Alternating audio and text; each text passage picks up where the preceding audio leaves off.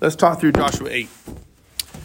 This is coming on the heels of the battle at Ai when they got defeated by a much smaller entity because of the sin of Achan. That's been found out, that's been discovered, that's been dealt with. And so now, in chapter 8, verse 1, we see the old familiar words that were missing in chapter 7. Then the Lord said to Joshua, remember in chapter 7, they never consulted God about how to go up against Ai. They just had their own ideas. And we talked last week how if God isn't in it, good luck. The best you got is the best you got. And so now the Lord said to Joshua, do not be afraid, do not be discouraged. What do you think that reminded Joshua of? He took over from Moses. Yeah, the theme of the entire book. Go back to Joshua 1. The theme of the whole book. That's how this whole thing started. Verse 6, verse 7, verse 9. Be strong and courageous. Be strong and very courageous. Have I not commanded you? Be strong and courageous. Do not be terrified. Do not be discouraged, for the Lord your God will be with you wherever you go. And so it's significant that God starts with those words again. One, God knows what we need to hear, and He's real faithful to give us what we need to hear. It amazes me how many times people tell me after church, you said ... And I don't think I said what they think I said, but it's exactly what they needed to hear. And I think God kind of takes what I say and translates it for their ears to be what they need to hear. But it's also God saying, hey, Joshua, don't walk ahead of me. Like, I've got what don't walk ahead of me. Remember, this is how we started. This is how it has to stay. Don't be afraid. Don't be discouraged. And he says, take the whole army with you. Last time, how many people did they take with them? A few thousand. Because it wasn't a big deal. Because they figured in their strength, they could do it. And God is saying, look, I don't care what you think of your strength. You need to know whether with few or by many, it's by me. And so he says, take all of them with you. So that you don't think that by your strength you did it because you didn't need me. Now, it's interesting because later, when Gideon is leading the army, God keeps whittling that number down to 300. He says, you got too many, I'm going to... Here he says, no, now you start with too few, I need you to take everybody. Because if you did it with a few, you would think you did it of your own might. And so I just want you to include everybody in this. Go and attack Ai. For I have delivered into your hands the king of Ai, his people, his city, and his land. You shall do to Ai and its king as you did to Jericho and its king, except that you may carry off their plunder and livestock for yourselves. Set an ambush behind the city. So he says, I want you to take everybody, go attack Ai. He says, for I have delivered. Remember how God speaks in the doneness of the event, not the doing of the event? He says, I've already given them to you. It's a done fact. That's something we always have to remember about God. He speaks in the doneness of the act, not the doing of the act. Why? Because, as we talked about already, He's the beginning and the end. He's the first and last. He's already done. And so he speaks to Joshua and says, look, this is a done thing. Now follow my direction so you can experience the doneness of it. I've already given it in your hands. You'll do the king of Ai as you did to Jericho and his king, except, this is the part to underline, except that you may carry off their what? Treasure. Yeah, their plunder and livestock for yourselves. What was it? What was Achan's sin? Do you remember in chapter 7? Keeping some of the plunder. gold. Yeah, he saw it as plunder. And at that time, it wasn't plunder. It was things dedicated to God. In Jericho. That's what he wanted in Jericho. Because he saw it as plunder. This time, God says, I'm going to give it to you, and I'm going to give you the plunder along with it. It's interesting to me that God had always had in mind to give them plunder, to give them what Achan tried to take. Had Achan just knew the character of God, that God is a God who desires to bless and who desires to give, sometimes that comes after denial. I want you to deny some things before I give you things. I want you to say no to you so you can say yes to me. The reason Achan tried to take the plunder from Jericho is that because he didn't have faith that God was the God of blessing. Had he just waited, God was going to give them more than what he took. Right? I mean, he took some gold, some silver, and a robe. Give me a break. It's like Liberace. Like, that's all.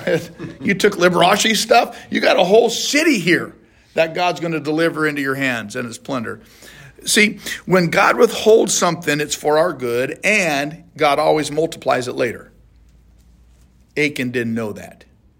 And so God is saying, look, I'm going to give to you more than what Achan tried to take. If y'all just wait on me, I've got good and not harm for you. And it just reminds me that that if I'll wait on God's timing, and if I'll allow him to tell me no for some things, it's going to be for my good and it's going to be blessed later. So Joshua and the whole army moved out to attack Ai. He chose 30,000 of his best fighting men and sent them out at night with these orders. Listen carefully, he said. You are to set an ambush behind the city. Don't go very far from it. All of you be on the alert. And I and all those with me will advance on the city. And when the men come out against us, as they did before, we will flee from them. They will pursue us until we have lured them away from the city, for they will say, they're running away from us as they did before. So when we flee from them, you are to rise up and ambush and take the city. Or you rise up from ambush and take the city. The Lord your God will give it into your hand. When you have taken the city, set it on fire. Do what the Lord has commanded. See to it, you have my orders. So you see the battle plan here, right? He sends a whole contingency behind the city or to the side of the city. They march out against the city. The king and the military see them coming, and what do they think? That's all there is. Same thing over again. Yeah, we took care of these guys already. Yeah, they're back for more. We whooped them once. They're back for more. Who do they think they are?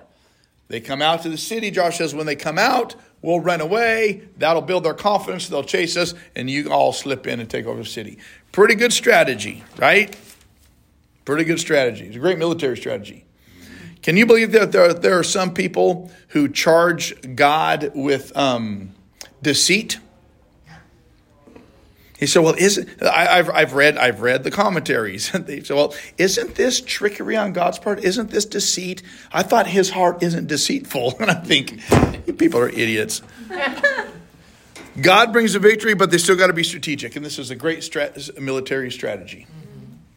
And so the interesting thing to me, too, in this passage is that this is, except for the ambush part, this is what happened the first time they went up against it. They march against it. The people come out. They fight them. They get defeated. Great defeat. And they run off with their tails between their legs. This time, it looks like the exact same defeat's going to happen, but God's going to turn it into victory. And when I was reading this, my mind went back to Romans 8:28. All things work together for the good of those who love him and called according to his purpose. It looks like defeat's at their hands again, but God's going to work it together for their good. So verse 9, then Joshua sent them off, and they went to the place of ambush and lay in wait between Bethel and Ai to the west of Ai, but Joshua spent the night with the people. Verse 10, early the next morning Joshua mustered his men, and he and the leaders of Israel marched before them to Ai. The entire force that was with him marched up and approached the city and arrived in front of it. They set up camp north of Ai with the valley between them and the city. Joshua had taken about 5,000 men and set them in ambush between Bethel and Ai to the west of the city. They had the soldiers take up their positions, all those in the camp to the north of the city, and the ambush to the west of it. The night Joshua went into the valley. Okay, So that's all set up. 5,000 different people in a different area for ambush? Yes. Okay. Yeah. That's what I was reading that. Okay. Yeah, and if you try to map this out, it gets really confusing with the north and the west and this 5,000, that 5,000. It gets pretty confusing to figure out exactly how it all went down. But verse 14, when the king of Ai saw this, he and all the men of the city hurried out early in the morning to meet Israel in battle, just like they, had done, thinking this is how this is going to go down, at a certain place overlooking the Arabah. But he did not know that an ambush had been set against him behind the city. Joshua and all Israel let themselves be driven back before them, and they fled toward the desert. Verse 16, all the men of Ai were called to pursue them, and they pursued Joshua and were lured away from the city. Not a man remained in Ai or Bethel who did not go after Israel. They left the city open and went in pursuit of Israel. Now, before the first attack on Ai, all the people of Ai and the whole surrounding area, remember, their hearts melted in fear because they had heard what God had done, getting his people out of Egypt, crossing the Jordan, what it did to Jericho, so their hearts melted in fear. The moment, we talked about this last week, they lost that first battle at Ai, the Israelites' hearts melted in fear, and all the other hearts were emboldened, right? So now, these people have no fear of God, no respect for God's name, no fear of God's activity, intervention, or provision. And this is the interesting thing to me. The moment they no longer feared God nor his power, that's what brought on their destruction. What did they do? They figured, we don't have anything to fear of God nor his people. We're going to run out of the city. Did they even bother locking the doors? No. This is what pride does. This is what arrogance does. This is what hubris does. This is what happens when you don't fear the Lord. You think you're untouchable. You think you're untouchable. The fear of the Lord. Proverbs 1:7. I've heard so many people say, well, he doesn't mean like be afraid of him. Well, actually, he kind of does. When you come against that kind of power, you ought to be a little bit afraid. It's like electricity. As long as electricity is contained in that little box on a wall, I don't have a problem flipping that switch. But the moment you ask me to come in contact with that electricity, now I'm petrified.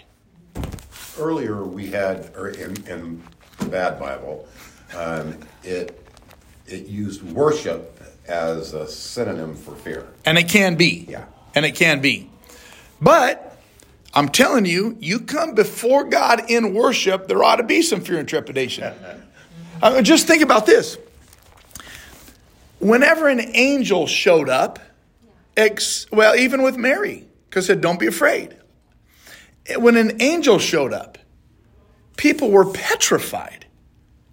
Nowhere in the Bible does an angel show up and people are like, oh, an angel. I feel good.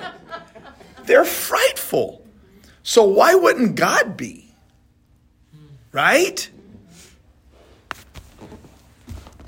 Proverbs 1:7. The fear of the Lord is the beginning of knowledge or wisdom. Like the wisdom starts when we're with the fear of the Lord. Isaiah 11:2-3. Let me just read it real quick. Isaiah 11:2-3. The Spirit of the Lord will rest on him. Let's talk about the branch that will come from Jesse. The Spirit of wisdom and of understanding. The Spirit of counsel and of power. The Spirit of knowledge and the fear of the Lord. And he will delight in the fear of the Lord.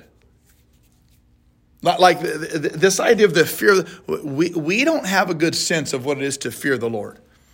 We've been brought up with the idea, and there's part of it that's very true, that Jesus is our friend, that he's our comforter, the actual Holy Spirit is our comforter, that he's our shepherd, that God is our shepherd, and Jesus is the good shepherd who lays down his life for his sheep, and all that's true.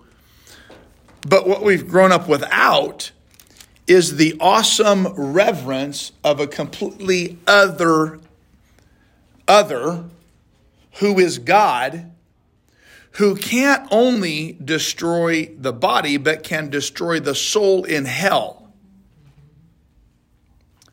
We've not grown up with the fear of the Lord as a good thing. And the Bible says that this branch from Jesse, this chosen one, the Messiah, will delight in the fear of the Lord. Take delight in that because of how holy and how powerful and how awesome. And it's in the delighting in the fear of the Lord that is the beginning of wisdom and knowledge. So if we don't fear the Lord, we're on real shaky ground of being able to grow with wisdom and knowledge. And so these people, no fear of the Lord, right? So they don't even lock the gates. Verse 18, then the Lord said to Joshua, hold out toward Ai the javelin that is in your hand, for into your hand I will deliver the city. So Joshua held out his javelin toward Ai. Now, I'm gonna read this whole passage, but there are three portions I'm going to come back to. That's one of them right there. The Lord said to Joshua, hold out toward Ai the javelin that's in your hand, for into your hand I will deliver the city. So Joshua held out his javelin toward Ai. Verse 19. As soon as he did this, the men in the ambush rose quickly from their position and rushed forward. They entered the city and captured it and quickly set on fire. Now, just understanding the context, there's no way that the people in ambush saw Joshua holding up his hand.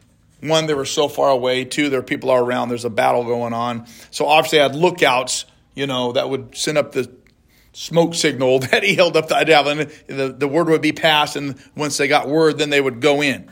The men of Ai looked back and saw that smoke from the city was rising against the sky, but they had no chance to escape in any direction, for the Israelites who had been fleeing toward the desert had turned back against their pursuers. For when Joshua and all Israel saw that the ambush had taken the city and the smoke was going up from the city, they turned around and attacked the men of Ai. The men of the ambush also came out of the city against them, so that they were caught in the middle with the Israelites on both sides. Here's the next portion I want you to remember. Israel cut them down, leaving them neither survivors nor fugitives, but they took the king of Ai alive and brought him to Joshua. Now let me keep reading. When the Israel had finished killing all the men of Ai in the fields and in the desert where they had chased them, and when every one of them had been put to the sword, all the Israelites returned to Ai and killed those who were in it. 12,000 men and women fell that day, all the people of Ai. Here's the last part. For Joshua did not draw back the hand that held out his javelin until he had destroyed all who lived in Ai. But Israel did carry off for themselves livestock, plunder of the city, and the Lord had instructed Joshua. At the beginning of the battle, God says, Joshua, take your javelin, hold it out. Once he did that, they start the battle to take over Ai. They destroy everybody in Ai. Javelin still held up. They take the king as well. Javelin still held out. Joshua didn't draw back his hand until everything they go back into the city to burn everything. He didn't draw back his hand until everything had been destroyed. Does that remind you of biblical Bible students? Does that remind you of anything? Moses had a battle where he had to hold out his rod. And as long Had to as hold he him held up. the rod Yes, out, Exodus 17. Exodus 17. He was up on the hill. And as long as he held up his hands they down were below, winning. they won. The moment he got tired and the hands came down, they started losing. Hold his hands back up. They start winning. The moment they fall down, they start losing. So to hold up his hands, they brought him a rock so he can sit down on. He's an old man. He can't stand up that long. And held up his hands. Who was the one leading the battle down below? Joshua. There you go. Joshua. So this is like full circle for Joshua. He's all, I've been here before. This makes sense. I know my God. The moment I think in Joshua, the moment God said, hold up your staff, Joshua goes, oh, I've been here. This isn't exactly it, but I know the God who holds up hands.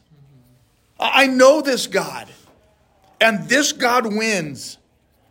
And somewhere in Joshua's mind, I know he's thinking, I'm not putting this thing down until it is done. Wow. Yeah. Because I experienced it when it started falling. I'm going to raise up holy hands until God delivers. Right? I think it's just so Pretty amazing. very much so. So Joshua burned Ai and made it a permanent heap of ruins, a desolate place to this day. This part gets me. He hung the king of Ai on a tree and left him there until evening. At sunset, Joshua ordered them to take his body off the tree and throw it down at the entrance of the city gate. And they raised a large pile of rocks over it, which remains to this day. This goes back to God's command in Deuteronomy 21, in verses 22 and 23, when he says, anyone that's hung on a tree should not be left there overnight, because that would bring a curse on them. And so out of respect to God's law that God gave to God's people, Joshua honors the king of Ai, who was not part of God's people or under God's directive. And to me, this speaks to Joshua, the quality of man that he is faithful to God's word regardless of the situation or person. And but what did Joshua care if this guy was, except he wasn't beholden to the man, he was beholden to the God. And so he was going to do what the word said regardless of who we're talking about. He was going to honor God's word regardless of who we're talking about. Now, translation for us, there are people in our lives that we would rather not treat according to the grace of God's word. Right? Yeah. Because we know what they've done. We know who they are. We know how they've treated. And when I look at people like Joshua, he says, it doesn't matter about the man. It matters about the word. Even if they don't deserve it, which is funny for any person to say, because who of us does deserve the grace of God? And he treats the person according to the grace of the word rather than the worthiness of the person. I think there's a lesson there.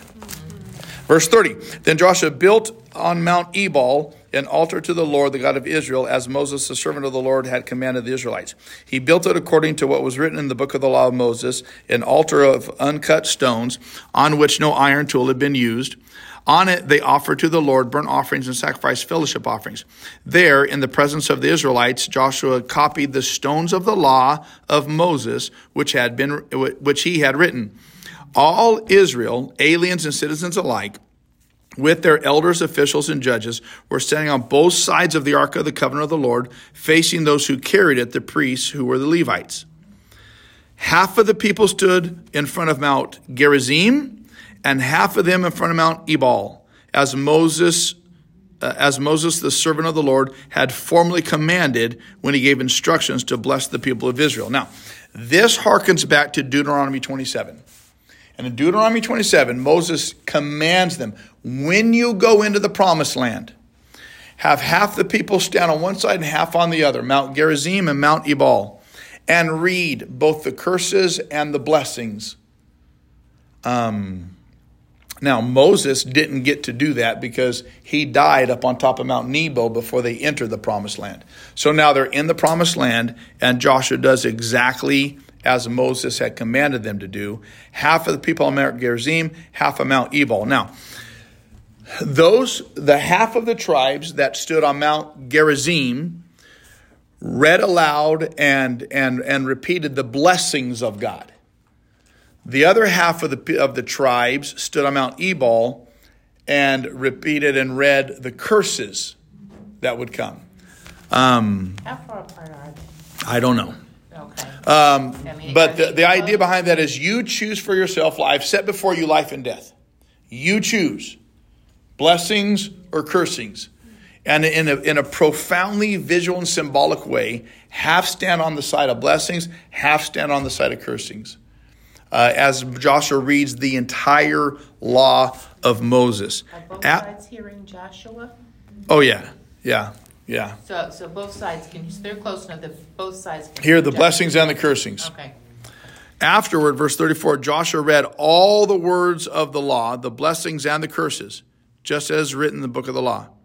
There was not a word of all that Moses had commanded that Joshua did not read to the whole assembly of Israel, including the women and children and the aliens who lived among them. Just real quick.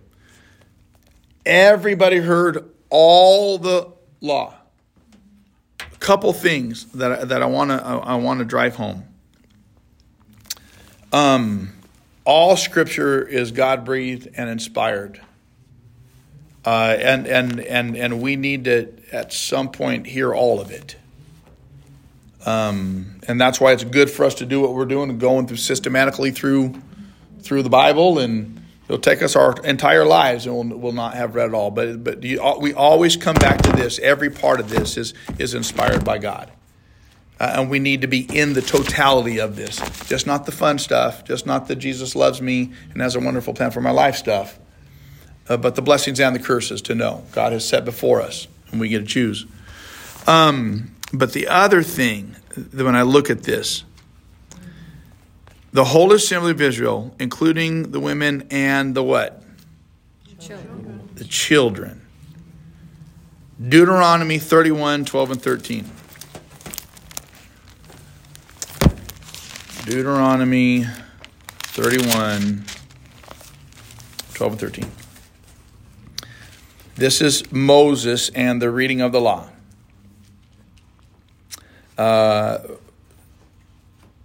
When all Israel comes to appear before the Lord your God, the place he will choose, you shall read the law before them in their hearing. He's telling them what they have to do, what they're doing right now. He says this in verse 12. Assemble the people, men, women, and children, and the aliens living in your towns, so they can listen and learn to fear the Lord your God. So, gather them together, read it, make them hear it all of it, so that they can listen and they can learn to fear the Lord your God. And follow carefully the words of this law. It's not just enough to hear it. We have to let it impact us and not just make us feel good about how much God loves us. But first of all, it has to cause us to fear out of reverence the Lord our God, so that we'll follow carefully all the words of the law. If there's no fear of God, there's no following of God. I mean, think about it. One of the great motivators for people is fear and pain. Not that we live in, I don't want to get close to God, but I know what happens when I live outside of God's commands. And I'm scared to death to go down that path because of the destruction I bring on my own life. Not that God's going to level his judgment against me. He's already done that against Christ. But I'm fearful of reaping the ramifications of a life outside of his law.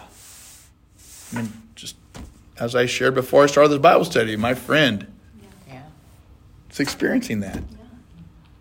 So fear God so that you'll follow.